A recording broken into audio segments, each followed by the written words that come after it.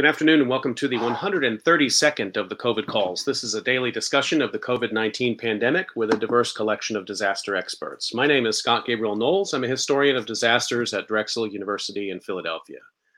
Today I discuss COVID-19 and medical education with Charles Cairns, the Dean of the Drexel University School of Medicine. Just a reminder, you can catch COVID calls live every weekday at 5 p.m. Eastern Time on YouTube. Just go to the COVID Calls YouTube channel to watch. You can also watch COVID Calls on Facebook Live and on Periscope. You can hear COVID Calls anytime, recorded as podcasts on Spotify, iTunes, Podbean, or anywhere you get podcasts. You can also keep up with COVID Calls via Twitter using the handle @USofDisaster or @COVID Calls. Please do help spread the word and send suggestions for future guests and topics, and please feel free to suggest yourself as a future guest. As of today, September 22nd, 2020, there are 31,433,180 confirmed cases of COVID-19 globally, according to the Johns Hopkins University Coronavirus Resource Center. That's up from 31,110,407 cases yesterday. 6,882,969 of those are in the United States. That's up from 6,816,046. reported yesterday. There are now a total of 200,477 deaths from COVID-19 reported in the United States, up from 199,636 reported yesterday. As a way to bring some humanity to the numbers, I've been reading a life story or a story of advocacy for those impacted by the pandemic, and I'd like to continue that now with a really moving story that was published in the Washington Post May 2nd by William Liakos. And the title is "My Grandfather Died of COVID-19. More Empathy from Everyone May Have Prevented Such Deaths in This Pandemic." I am a medical student. This is William Liakos. I am a medical student in my third year of studies. For medical students, this is the point at which, after 2 years of book learning, we rotate through hospital clerkships that give us our first experience of delivering hands-on care to inpatients. Earlier in the year, it feels like many lifetimes ago, I read that COVID-19 was just the flu. We heard from scientific sources and popular media that other maladies were much worse and that it would be a mistake to overreact to this one. Like many people, I accepted these assurances without too much concern. It all seemed a bit remote to me, the way I imagine issues like food stamps may seem to a politician who's never needed them. But now all of that has changed for me. It's not just that my hospital clerkships have been changed into online electives. I wish it were only that. On April 3rd, my grandfather died of COVID-19. He was the last of my grandparents still living, and we were close. His name was John Diaz. Growing up, I called him my dada, and over the past few years, JD. He was 82 and eccentric, a native New Yorker and an engineer by trade. He lived in Philadelphia and achieved success in his field, but his heart was in the arts: theater, literature, visual arts, ballet, and music. His favorite, I think, was theater. In his spare time, he acted in community theater productions, and his obituary in the Philadelphia Inquirer paid tribute to his resonating stage voice and dashing physical presence. But literature and reading were a close second. I think of how immediately upon seeing me, he'd always hand me a new book to read, good-naturedly saying, "Here's your assignment," so that we could discuss it later over the phone. Sometimes the book was a classic like Brave New World, but more often it was a secondhand edition of an out-of-print book on Byzantine languages, or an autobiography written by the obscure dictator of a small island nation. He loved learning, continuing to take college classes well into his later years, and I think this was his way of trying to pass it along. I knew that my grandfather's chronic obstructive pulmonary disease would put him at high risk of complications or death if he were to catch the virus, but I still couldn't imagine that he might actually be affected. It was truly too scary to think about. As a medical student, I've absorbed many lessons in empathy. Still, it took this deep personal loss to fully bring home to me the pandemic's effects. Now I understand much more clearly what I saw months ago in the videos from China, which showed doctors dying of the virus and lockdowns choking off normal life. Now I also can feel in a visceral way the pain, fear, and grief that the people in these videos must have felt. I know that countless others now share this massively heightened sense of urgency about the coronavirus, but I keep wondering what factors blunted our awareness at first. I've concluded that a major deficiency in our country's early response was a lack of empathy. It seems to me, looking at the big picture, that the defining response in the United States was an inability to put ourselves in the shoes of someone else who lived across the globe. What if we'd imagined ourselves living the plight of Chinese residents trapped in Wuhan during the first stages of the pandemic, or of the Italian doctors forced to triage ventilators and deny them to people over a certain age?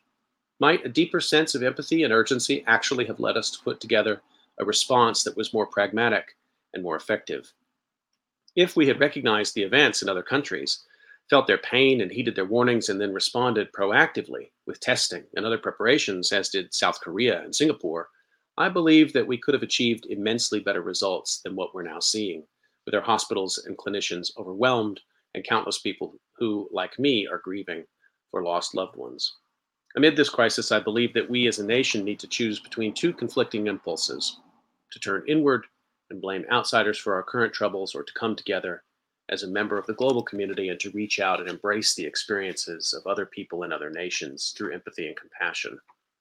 For me, the choice seems clear. I keep coming back to Benjamin Franklin's maxim, an ounce of prevention is worth a pound of cure. I believe that an ounce of empathy could have been, and in many states in the country might still be, our best method of prevention.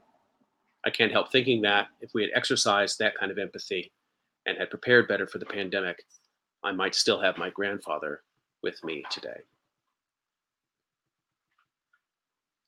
The story, again, My Grandfather Died of COVID-19 by William Leakos, which appeared May 2nd, 2020 in the Washington Post.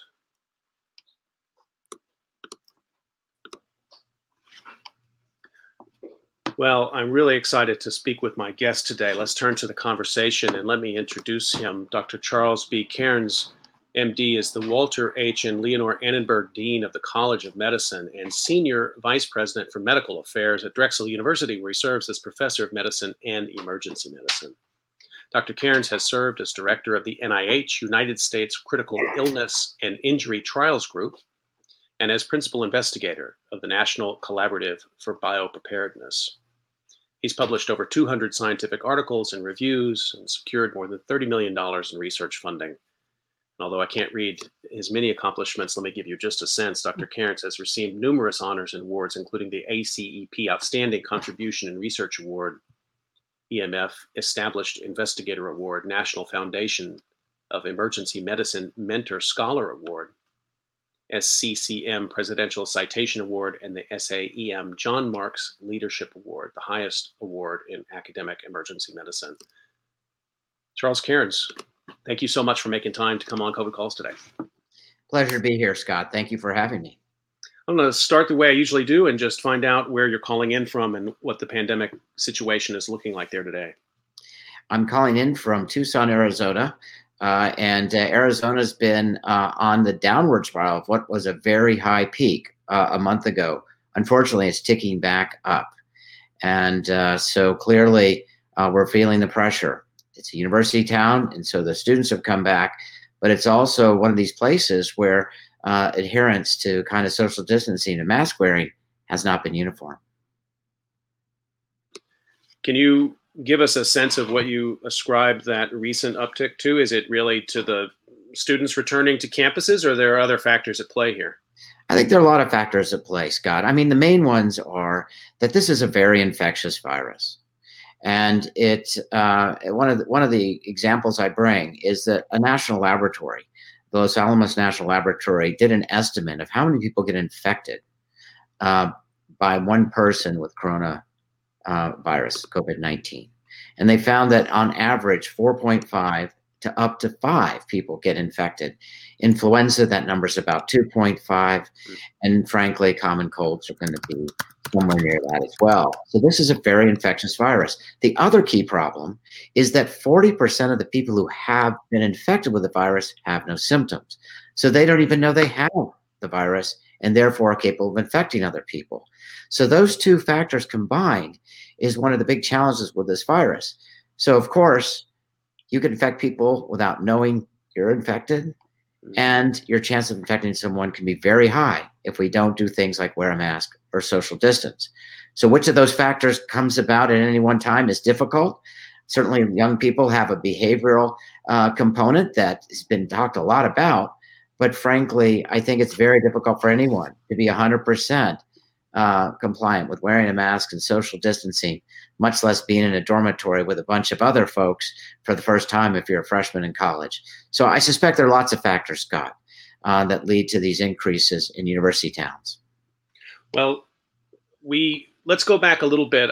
We can't touch on every aspect of your background as a leader in research and in medical school education, but maybe we can get a sense of it from you. In your career, what has prepared you for this moment? What are some of the things you've looked back on and said, really glad I was paying attention to that lesson that year, or something maybe you didn't even realize you were learning that you've now deployed in these last months?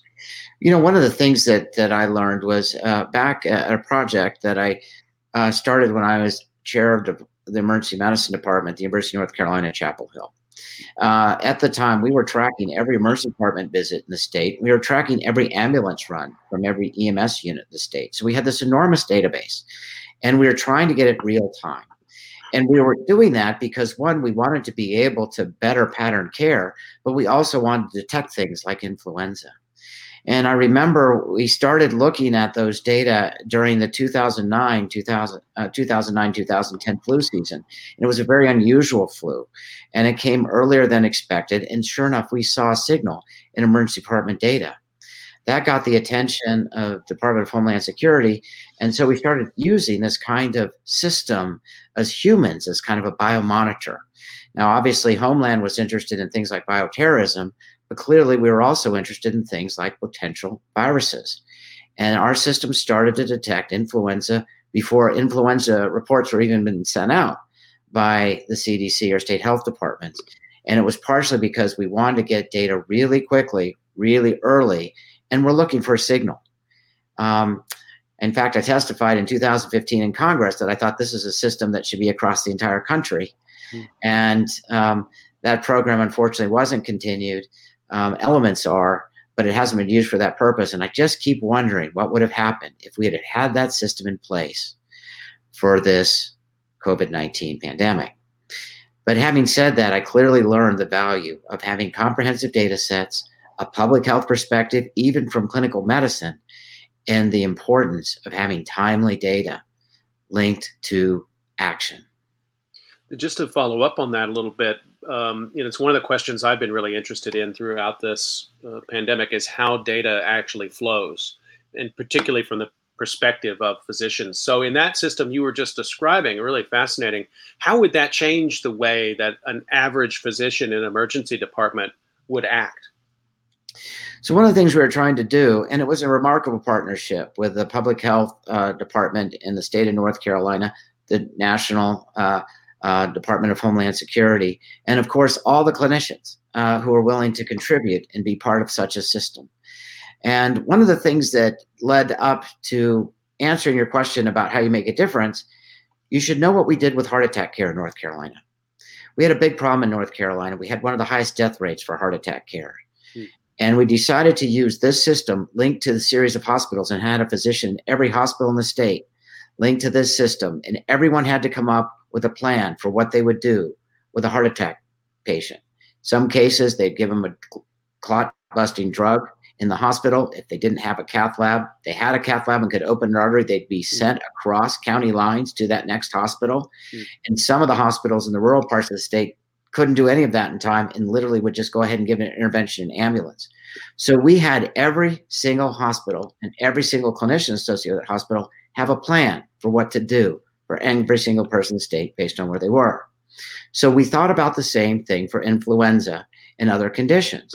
Let's have a plan for every single condition in every single hospital. And let's have an information system and a dashboard that would be available to the clinician to know if signals happened, what the possible opportunities are, and to pre-plan what their strategy would be. In this, for influenza, it would be, let's be sure that we identify cases early. There are drugs that are effective in influenza if they're given early. Let's focus in on clusters and be sure that we not only do things to intervene in terms of social distancing, identifying cases, but also make sure we have vaccination programs for those areas deemed susceptible. And just because it's Homeland Security, what if it's not the flu? What if it's something else? How do we go ahead and make sure that system gets disseminated and those important measures of distancing and mask wearing and cluster identification done rapidly?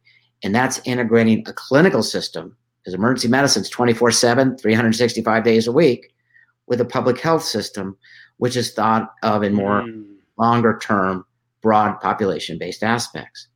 And in that case, we did it with heart attack care, and we wanted to do it with influenza care and any other pandemics or bioterrorism that came up. So those were the kinds of things we were thinking about, Scott, when we designed that system. And those are the kinds of interventions that we had pre-planned when these things arose. I mean, what a fascinating model to think about. And if I'm understanding correctly, it's a decentralization to a certain degree. I mean, you're describing a system that's alive with data and ways to channel that data so that not that you would maybe reject what's coming out of CDC, but you don't have to wait for those kind of seasonal flu reports. And I know they're feeding from more than 1,000 probably points of input to CDC, but then it has to go back out from Atlanta across the country. I know I'm simplifying, but am I in the right track? You are on the right track. And it's not that we wouldn't depend on the CDC. We'd welcome the CDC. The challenge is if you want to make a timely intervention, those channels of communication, the dissemination may be just too late. And so the idea was to go ahead and make that information available in a time frame that it's actionable with impact. And in emergency medicine, so severe influenza, severe COVID-19, or certainly any other kind of emergency, you really need to get this time frame down to less than 24 hours. And the only way to do that is to be sure you're communicating not just across public health and the various levels of government, but with the clinicians and the facilities that can actually impact and make a difference in the care of that patient or of that population. So I'm sure you have noticed in these last 6 months that there are an awful lot of armchair public health experts and a lot of armchair medical school deans out there, and a lot of people with a lot of hot opinions. But I've been reluctant, and I haven't had many clinicians on COVID calls up to now because obvious reasons. People have been so busy. But I'm so glad to talk to you about this. And I just want to ask you kind of a basic question about the healthcare system in the United States. What's been revealed through these 6 months? The weaknesses, the strengths? Can you give us kind of your grade of how the system has functioned under this tremendous stress? Difficult to give a grade, Scott, because from my end, it's either pass or fail. True enough. And you can go ahead and, in my worldview, live or die, and I have high quality of life or not. And so I understand how others might want to grade it. I think we should certainly take a look at this and see what lessons we've learned and be proactive in intervening for the next one. There will be a next one, Scott. It's inevitable. And so what do I think of that?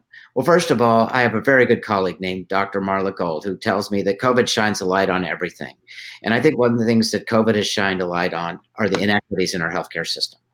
And the inequities, unfortunately, have led to disproportionate burden. And I mean specifically that there are people who have been underserved by medicine and under-resourced in this response to the pandemic. These are usually communities of color. These are areas where it's predictable, either by socioeconomic status, and frankly, where we know there are already challenges in healthcare outcomes at baseline. And so these groups aren't tested. These groups, unfortunately, therefore aren't diagnosed early, and there are then delays in terms of getting their care. And at times, the geographical constraints have them go to facilities that are already overwhelmed. And this has led to really challenging issues. And some of them are just due to population density. New York, for example, stopped doing resuscitations out in the field during the height of the COVID crisis, just because of the concerns for the personnel, understandably. But just imagine if even the access to emergency care is delayed and you end up in that result, you're not going to have a chance for advanced resuscitation and all the extraordinary opportunities we have in critical care medicine to really prolong life. in any disease, but certainly with COVID. So I think that inequity and challenges is out there. I think another one is it highlighted the extraordinary opportunity we have for advances in biomedicine. Imagine this: once within a month of this virus being reported, we had a sequence of the virus. Within 1 or 2 months later, we had a provisional vaccine candidate. This is unheard of in terms of the time frame of vaccine development. And so now the connection between those extraordinary advances in discoveries and models now has to be translated to impact. And this is where we have another real challenge, because we need to get the vaccine in the hands of the people who need it. And while we put a huge national effort in doing so, and I am confident that our FDA is going to do the appropriate testing and that safety will be demonstrated, because they can't afford not to, and the pharma companies that are associated can't afford not to, and I don't think the clinicians will accept it if they don't do it. But even if they do, having people take it. And one of the challenges, I've been watching these polls that show that at one first poll I saw said that 35% of the people in the country wouldn't take the vaccine and 5% weren't sure. The latest one I saw said that only 23% would take the vaccine. I guess that means that 77 wouldn't. And we need to be able to increase health literacy and have people understand that vaccines could be life-saving in this case and critical for our public health. The thing that's so challenging to me is that while the first reason that people gave for not wanting it is that they were concerned about safety, and so I think we need to be transparent about the testing and the safety data and what's been done. But the second one was they thought they'd get infected with the virus. That doesn't happen with these vaccines. It's just not possible. And so we really have a gap in terms of translational knowledge. And I could go on, Scott, but there are lots of different things that I think we're learning that are big. But I think they're going to help us in the future take on bigger issues and better prepare all for health in this country, if not the world. But let's take them on right now, because we've got a pandemic to deal with and lives are being lost.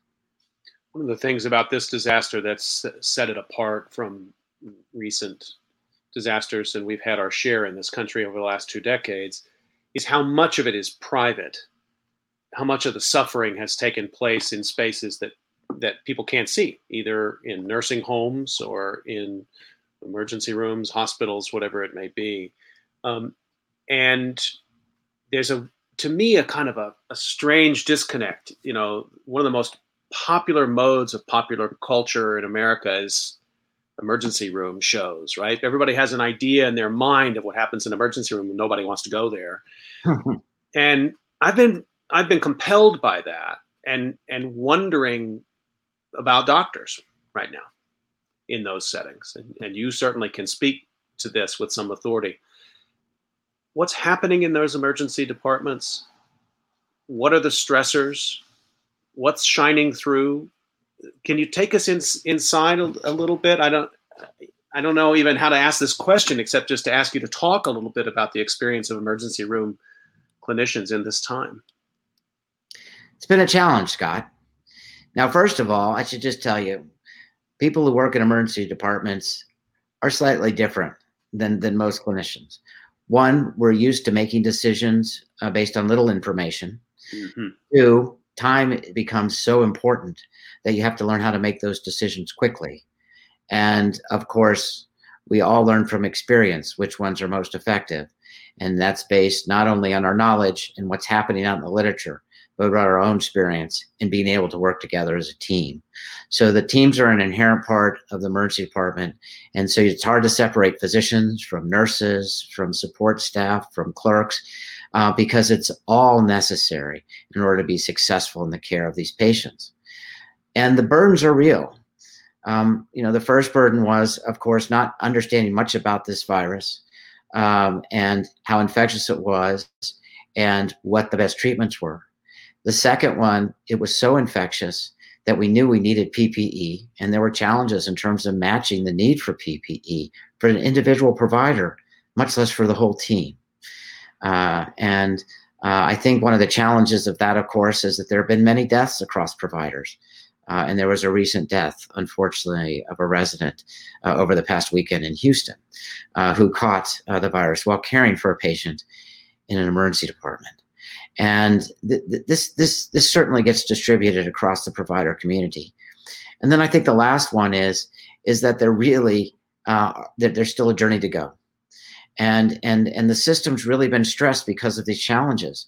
One of the interesting challenges that's been faced in emergency departments is that there really weren't that many patients because most of the people have been kept out. So the only patients coming in many of these challenging places, certainly New York during the epicenter, but in places like Philadelphia, is that what you were seeing? We're just exclusively COVID patients. Well, then we were able to manage those patients through their journey in the ICU, and then the volumes went off. And when the volumes go down, then the challenges are stress to the healthcare system. And how are we going to maintain our place? And when are people going to come back who need necessary care? And we're starting to see big delays of care with people with heart attacks and strokes, and even diseases that may not be as time sensitive, but just as deadly, like cancer. And so now there's a burden of we're open, we're available, we're ready, but we need you to come. Mm-hmm. And now, of course, we're all gearing up for flu season. And flu season is typically a very busy time in emergency departments because just flu affects everybody. Well, now imagine the potential scenarios with both flu and COVID affecting everybody. And it becomes quite stressful. And so I do think that there's a real stress challenge in terms of this unique pandemic, but also the journey that each and every provider and provider team has gone through over the last 6 months.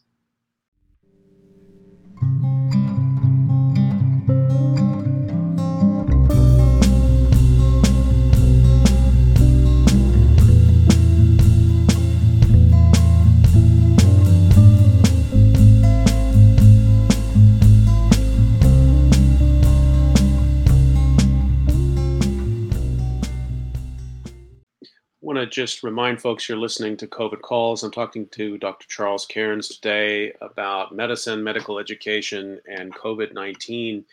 And let's turn a little bit to the perspective of the medical school. And I want to just read a little something from an article that was out in the, this article was called Medical Students Experience COVID-19 Crunch by Julie Rovner. It's appeared in Kaiser Health News. Just going to read a sentence of it. It said, "It's a nightmare scenario for the class of 2021, said Jake Berg, a fourth-year student at Kentucky College of Osteopathic Medicine.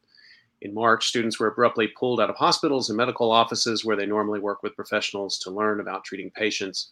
Over the space of less than 2 weeks," he said, "medical students in pretty much the entire country transitioned from seeing patients in person to learning online." Okay, so that's one story from that March. Can you corroborate that? Can you tell us a little bit about what it was like to be a dean of a very large urban medical school at that time? Well, it was challenging, Scott. First of all, I want to say I'm just so proud, though, of our educational team, of our dean group, of our department chairs, of our faculty, but most of all of our students who proved to be extraordinarily resilient. But nonetheless, it was a challenge. We had to pull our students out of clinical rotations. We had to shut down even our in-person classes and go to online virtual classes. And that lasted for up to 4 months.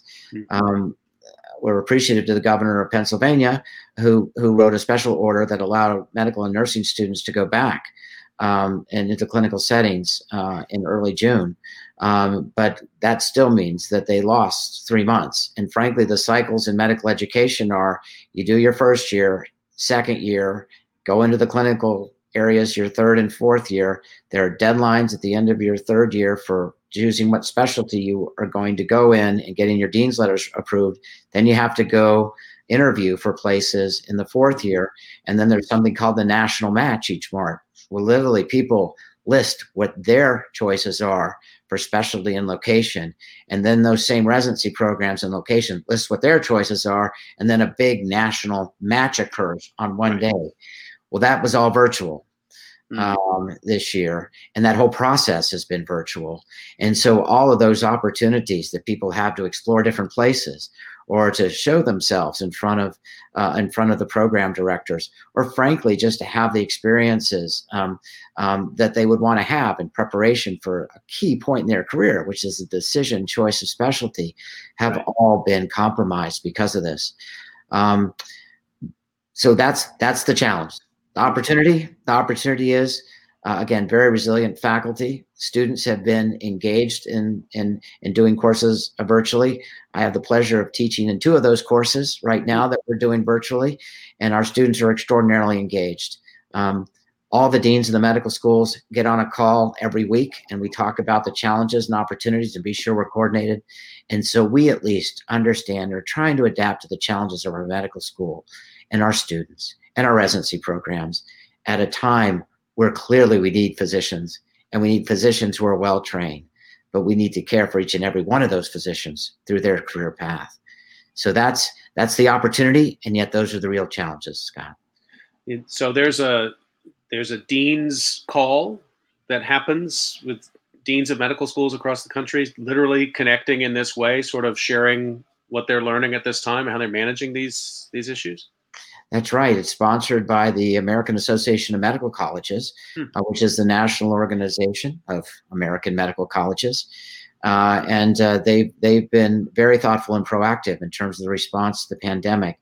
And so we've had weekly calls, at least up through this past month, on what the challenges are, getting updates on what latest scientific and policy information that would affect us could be, and then how do we share best practices, and how do we have frank conversation of the challenges, and the challenges are real, and it's good to have a support group to at least have a discussion. Of course, we still are individual colleges, and we have our own admissions policies, and we have our own student support policies, and we've got to do our best for our students, but it's good to have some best practices. Just to stay with this issue a little bit of the transition to online, I'm a department head of a history department, and many of my faculty had never taught online before, and like you, are very proud of how hard they worked, and they brought their material up online, and I think we're doing a great job. But I can envision that, and I can envision that transition for lots of different kinds of education. It is hard for me to get my mind around how you take medical education into the virtual space and do it in the ways that you've done it before. Obviously, there will be differences, but can you speak in a little more granular, like what has to change? How do you modify some of that pedagogy into the distance, into the remote space? Well, it's interesting. Medicine has been undergoing a revolution, in medical education in particular. I talked about the technology revolution, discovery revolution that allowed us to sequence this virus and develop a vaccine so quickly. Equally, on the medical side, we've really been emphasizing simulation and getting very sophisticated in terms of using technology to help educate and even train physicians. So it wasn't like there was an enormous technology goal. But the problem is that the patient experience is one that is very difficult to replicate. The second one is there are skills that are hands-on. And while we've gotten very good with simulation, there still is a gap. But the third one is there really is this important component of medicine, of being able to relate to someone. Obviously, being able to connect and get the information necessary, but also, to serve the patient in terms of their needs, which aren't always defined by a disease state. And that has been a challenge for our students to learn, especially since some of the hardest hit facilities are those where people who have come from diverse backgrounds and frankly are necessary student experiences. So I think we've adapted in terms of doing as much as we can with the knowledge transfer, and I think with the skills transfer, but that intersection with the patient and frankly the unpredictability of disease and the social determinants of health and how to combine medical knowledge with the other components to have people get back to health, that's been a challenge, Scott. So this transition to telemedicine has already been underway then, I guess, in maybe sort of a without as much urgency, obviously. Do you think there's a going back?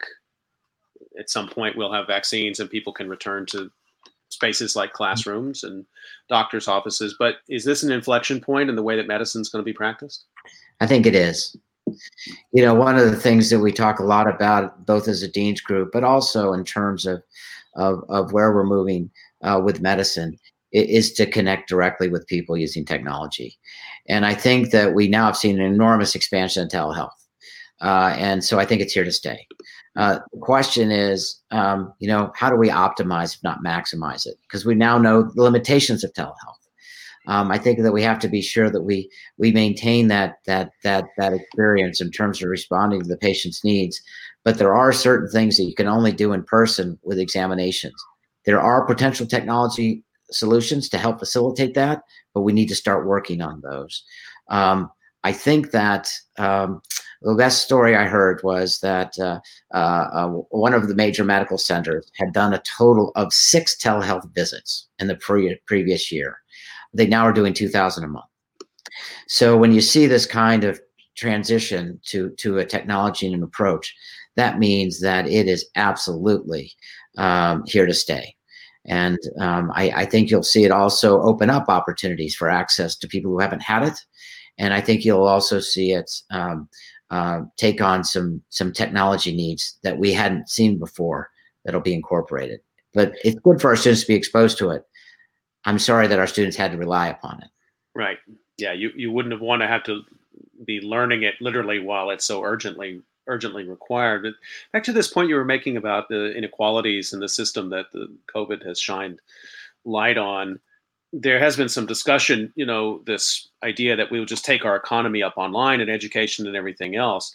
An assumption there was that the digital divide in the United States had already been closed. And I think we found that that's not the case. And that's affected a lot of big cities and their ability to provide public education. You see something like that in medicine as well? What's the digital divide of telehealth? Well, clearly, there are places where the internet's just not as accessible to many people. Part of it in rural locations is literally it's not accessible. Part of it is cost. If you have using a cellular device and you're paying per bit of information, it's just expensive. And then the last piece is that I think people do have access to these smart devices, but not everyone is comfortable with them. And I think, for example, with elderly patients, for sure, and then people who have a language barrier. And so I think we've seen all of those 3 elements in the pandemic. But I do think that that's going to be an opportunity. There are cultural challenges as well. I mean, when we talk about contact tracing apps and putting things on a device, there's some people who just don't feel comfortable with the idea of downloading something on their phone that allowed them to be tracked, and much less being able to do their personal, private medical consultation on such a device. And so I think we're going to have to use the web a little bit more thoughtfully, maybe come up with alternative approaches to mobile kind of approaches as opposed to just apps. But clearly, there are an awful lot of people who are willing to download an app, who are willing to talk to a physician, be prescribed medicines, and do their follow-up through telehealth. So following the murder of George Floyd and the Black Lives Matter movement that emerged from that, we found an intersection there between health and structural racism in America, and the extraordinary revelation that came out later that George Floyd himself had tested positive for COVID-19, which speaks to this issue of health concerns in underserved communities. How did that, so there you have a disaster already underway, and then another disaster converge with that. What did that put on the table from your perspective in your office? What kind of concerns did students bring? How did you react? Sure. What happened in that moment? Well, it was challenging for all of us to see the events of the summer, and frankly, there were incidents before, of course, George Floyd, that were deeply disturbing, widely distributed on social media, and frankly, really affected our students, our faculty, and our staff, especially those of color. And frankly, our students were upset. our students, who are just chosen from just an extraordinary pool of talent. We get nearly 14,000 applicants for our medical school. We have a class of 260. So really, to get into our medical school, you have to be extraordinarily competitive. And so these people who've just been high achievers, throughout their entire life and career, come to medical school, are giving of themselves to help patients and help communities and really provide a service, who then feel that just based on the color of their skin, they're being disrespected and their lives don't matter. That's a tough message to hear from anyone, but especially from these students who we've so carefully chosen and put so much attention in developing. And so we did respond. We had a whole series of town halls to get some of the issues out. We started looking at our programs in the community so that we could be proactive in addressing both systemic racism as well as some of these healthcare inequities. And we've invested heavily in our Office of Diversity, Equity, Inclusion, and incorporated new elements across our curriculum, across our research endeavors, and across all the missions of the College of Medicine. And one of the heartening things, Scott, is that now our healthcare system partners are doing the same thing. So we now can find synergy, not just within our college, not just in our university, in the communities that we serve, including our students, but now extend that into the healthcare facilities that, of course, serve those populations and those patients. And I think that's what we need to do, is to continue this, because that's not just an opportunity, it's an obligation of a leading medical school. And clearly we've been doing that for over 170 years when you look at our predecessor institutions of Hahnemann, the Women's Medical College, and the Medical College of Pennsylvania. What you've just described it resonates with things I've heard from other guests, that students were at the lead. And I think that opens up some radical potential in this time. I mean, just to speak more broadly about how medical education may be changing, we were talking about some technical elements of that. But what does the Black Lives Matter movement portend possibly for medical education more broadly, do you think? How can it look different? Admissions was one area you mentioned. What are some of the other things on the table that might literally change? We're having this discussion about higher ed more broadly, but in medical schools, what could change? Well, I hope that many things will change. I've always been a champion for diversity in medicine, and frequently I'm asked, I've been in roles where I've been at public institutions and asked in public forums by elected officials, why this commitment to diversity in our medical school class? And I start with the first dictum, and that is, we know that people who share the same culture and language of the patients they serve have better outcomes. So I see that as a clinical and a scientific imperative. So there is the first need for a diversification of our medical school class and incorporation of understanding language, culture, and community. The second one is that clearly there are lessons to be learned to help our community. And there are lessons that they can teach us on how to help others. And so we really need to incorporate people from those communities, engage with those communities, and of course, serve those communities as we move forward. And then the last piece is Drexel University College of Medicine has been committed to the service of communities across wide domains. Hahnemann was one of the first medical schools in the United States to have an international mission. It was founded in 1848. 1850, Women's Medical College was the first medical college for women in the world. And then when it became co-ed, it became the Medical College of Pennsylvania. And that is our medical school. That is what evolved in the Drexel University College of Medicine.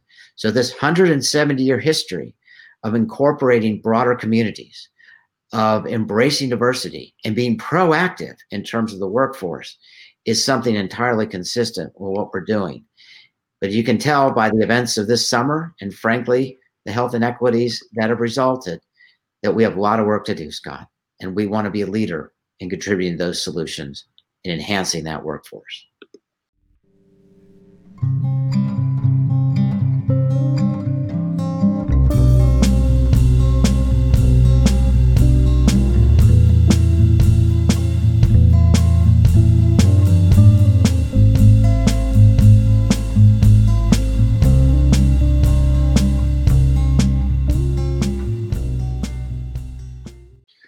You sound like a historian, Charles.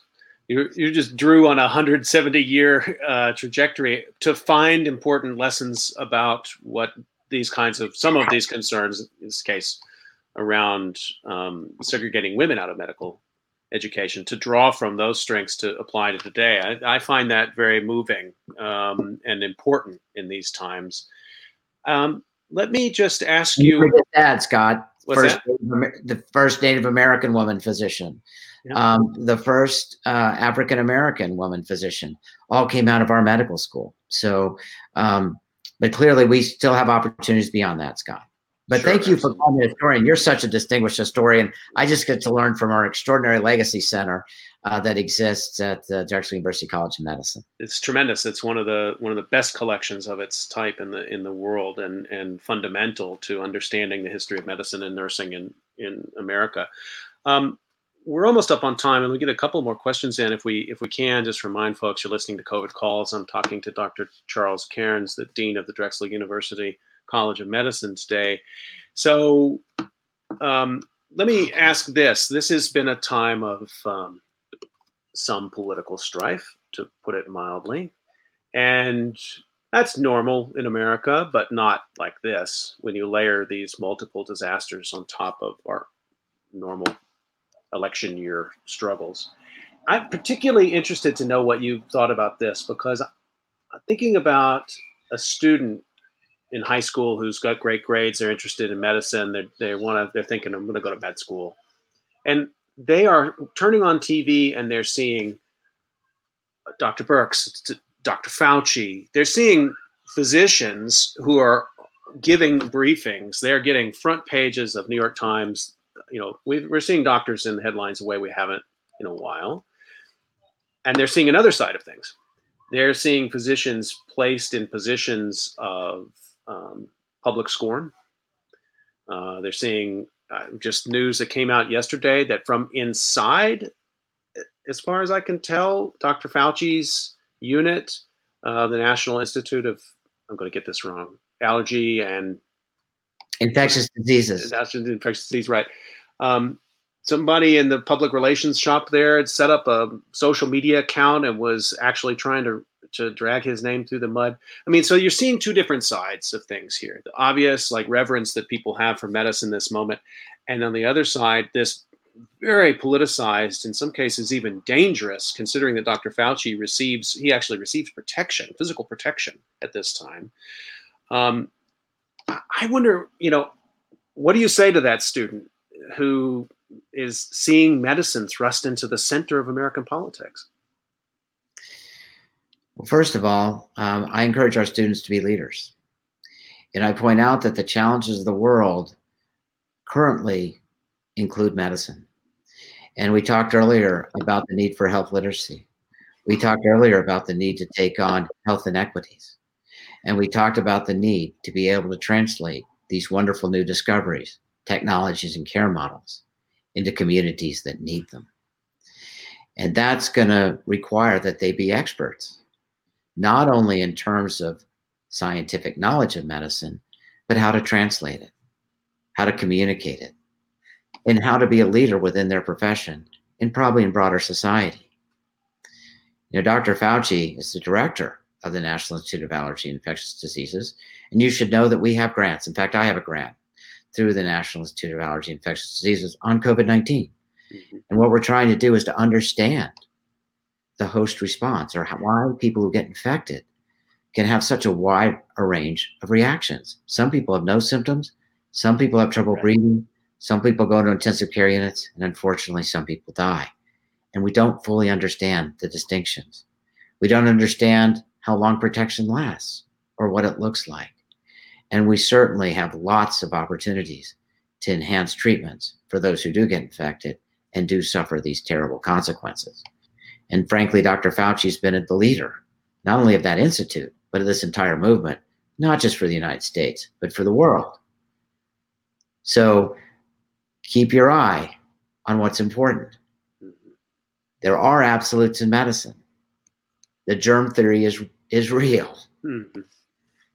COVID's very infectious. COVID can be deadly. We have ways to mitigate its spread by wearing a mask, by maintaining social distancing, by washing our hands. We should all be doing that. And even when we get vaccines, we need to be sure that we get into the hands of the people who need them, that we've done the studies to show it's effective in all populations, and the populations that aren't affected, then we need to figure out other ways to treat them. That's what medicine's all about. That's what the National Institute of Allergy and Infectious Disease is doing. Mm-hmm. And that's what we're teaching all of our students to be leaders in terms of that science, in terms of that community translation, and to be a champion for each and every individual patient and person around them. Last question for you. Drexel, like every university in the United States, had a long summer of discussion about what to do this fall. And we're seeing many different decisions were made. Drexel made the decision to stay remote for most students. I expect you were I know you were part of the group that had to deliberate that. It must have been quite a difficult set of considerations. What are you looking at going into the winter? With that decision, we own that decision. That's where we are with it. Seeing what's happening at Illinois and other places personally, I'm glad that you made that decision. But what are you looking at for the next round of decisions, which I'm assuming is literally being made real soon? Well, first of all, Scott, the president of Drexel University, John Fry, has clearly made the health of the students, the faculty, and staff the number one priority. So I can tell you whatever we decide, I can tell you that's the lens that we've been charged to look at it through. And we are certainly learning from other institutions. We're tracking data. That's why we have such a comprehensive system of testing as well as surveillance. Frankly, I helped co-develop that app we're using for the health tracker. And you can imagine, given my background in situational awareness across states and in the country, I wanted to be sure we had situational awareness here at Drexel. Mm-hmm. At the same time, I wanted to make sure there were individuals who could track their own symptoms to get the health information they need. The whole idea here, Scott, is to have a very healthy ecosystem, consistent with John Fry's expectation of us, but also in support of all the people who intersect with our university. So we'll keep following the data from the system. We'll keep looking at the other institutions around us and nationally. We'll keep following what's happening within Philadelphia. But obviously, safety and health are going to be the primary concerns. You can catch COVID calls every weekday, Monday through Friday at 5 p.m. Eastern Time. And I want to just thank my guest today, Dr. Charles Cairns, the Dean of the Drexel University College of Medicine. I know you are extremely busy and actually got off a call to take this call. And I really appreciate your time today, Charles. Thanks for your leadership. Thanks for having me, Scott. And I greatly respect your work. Stay healthy, everybody. We'll see you tomorrow, 5 o'clock.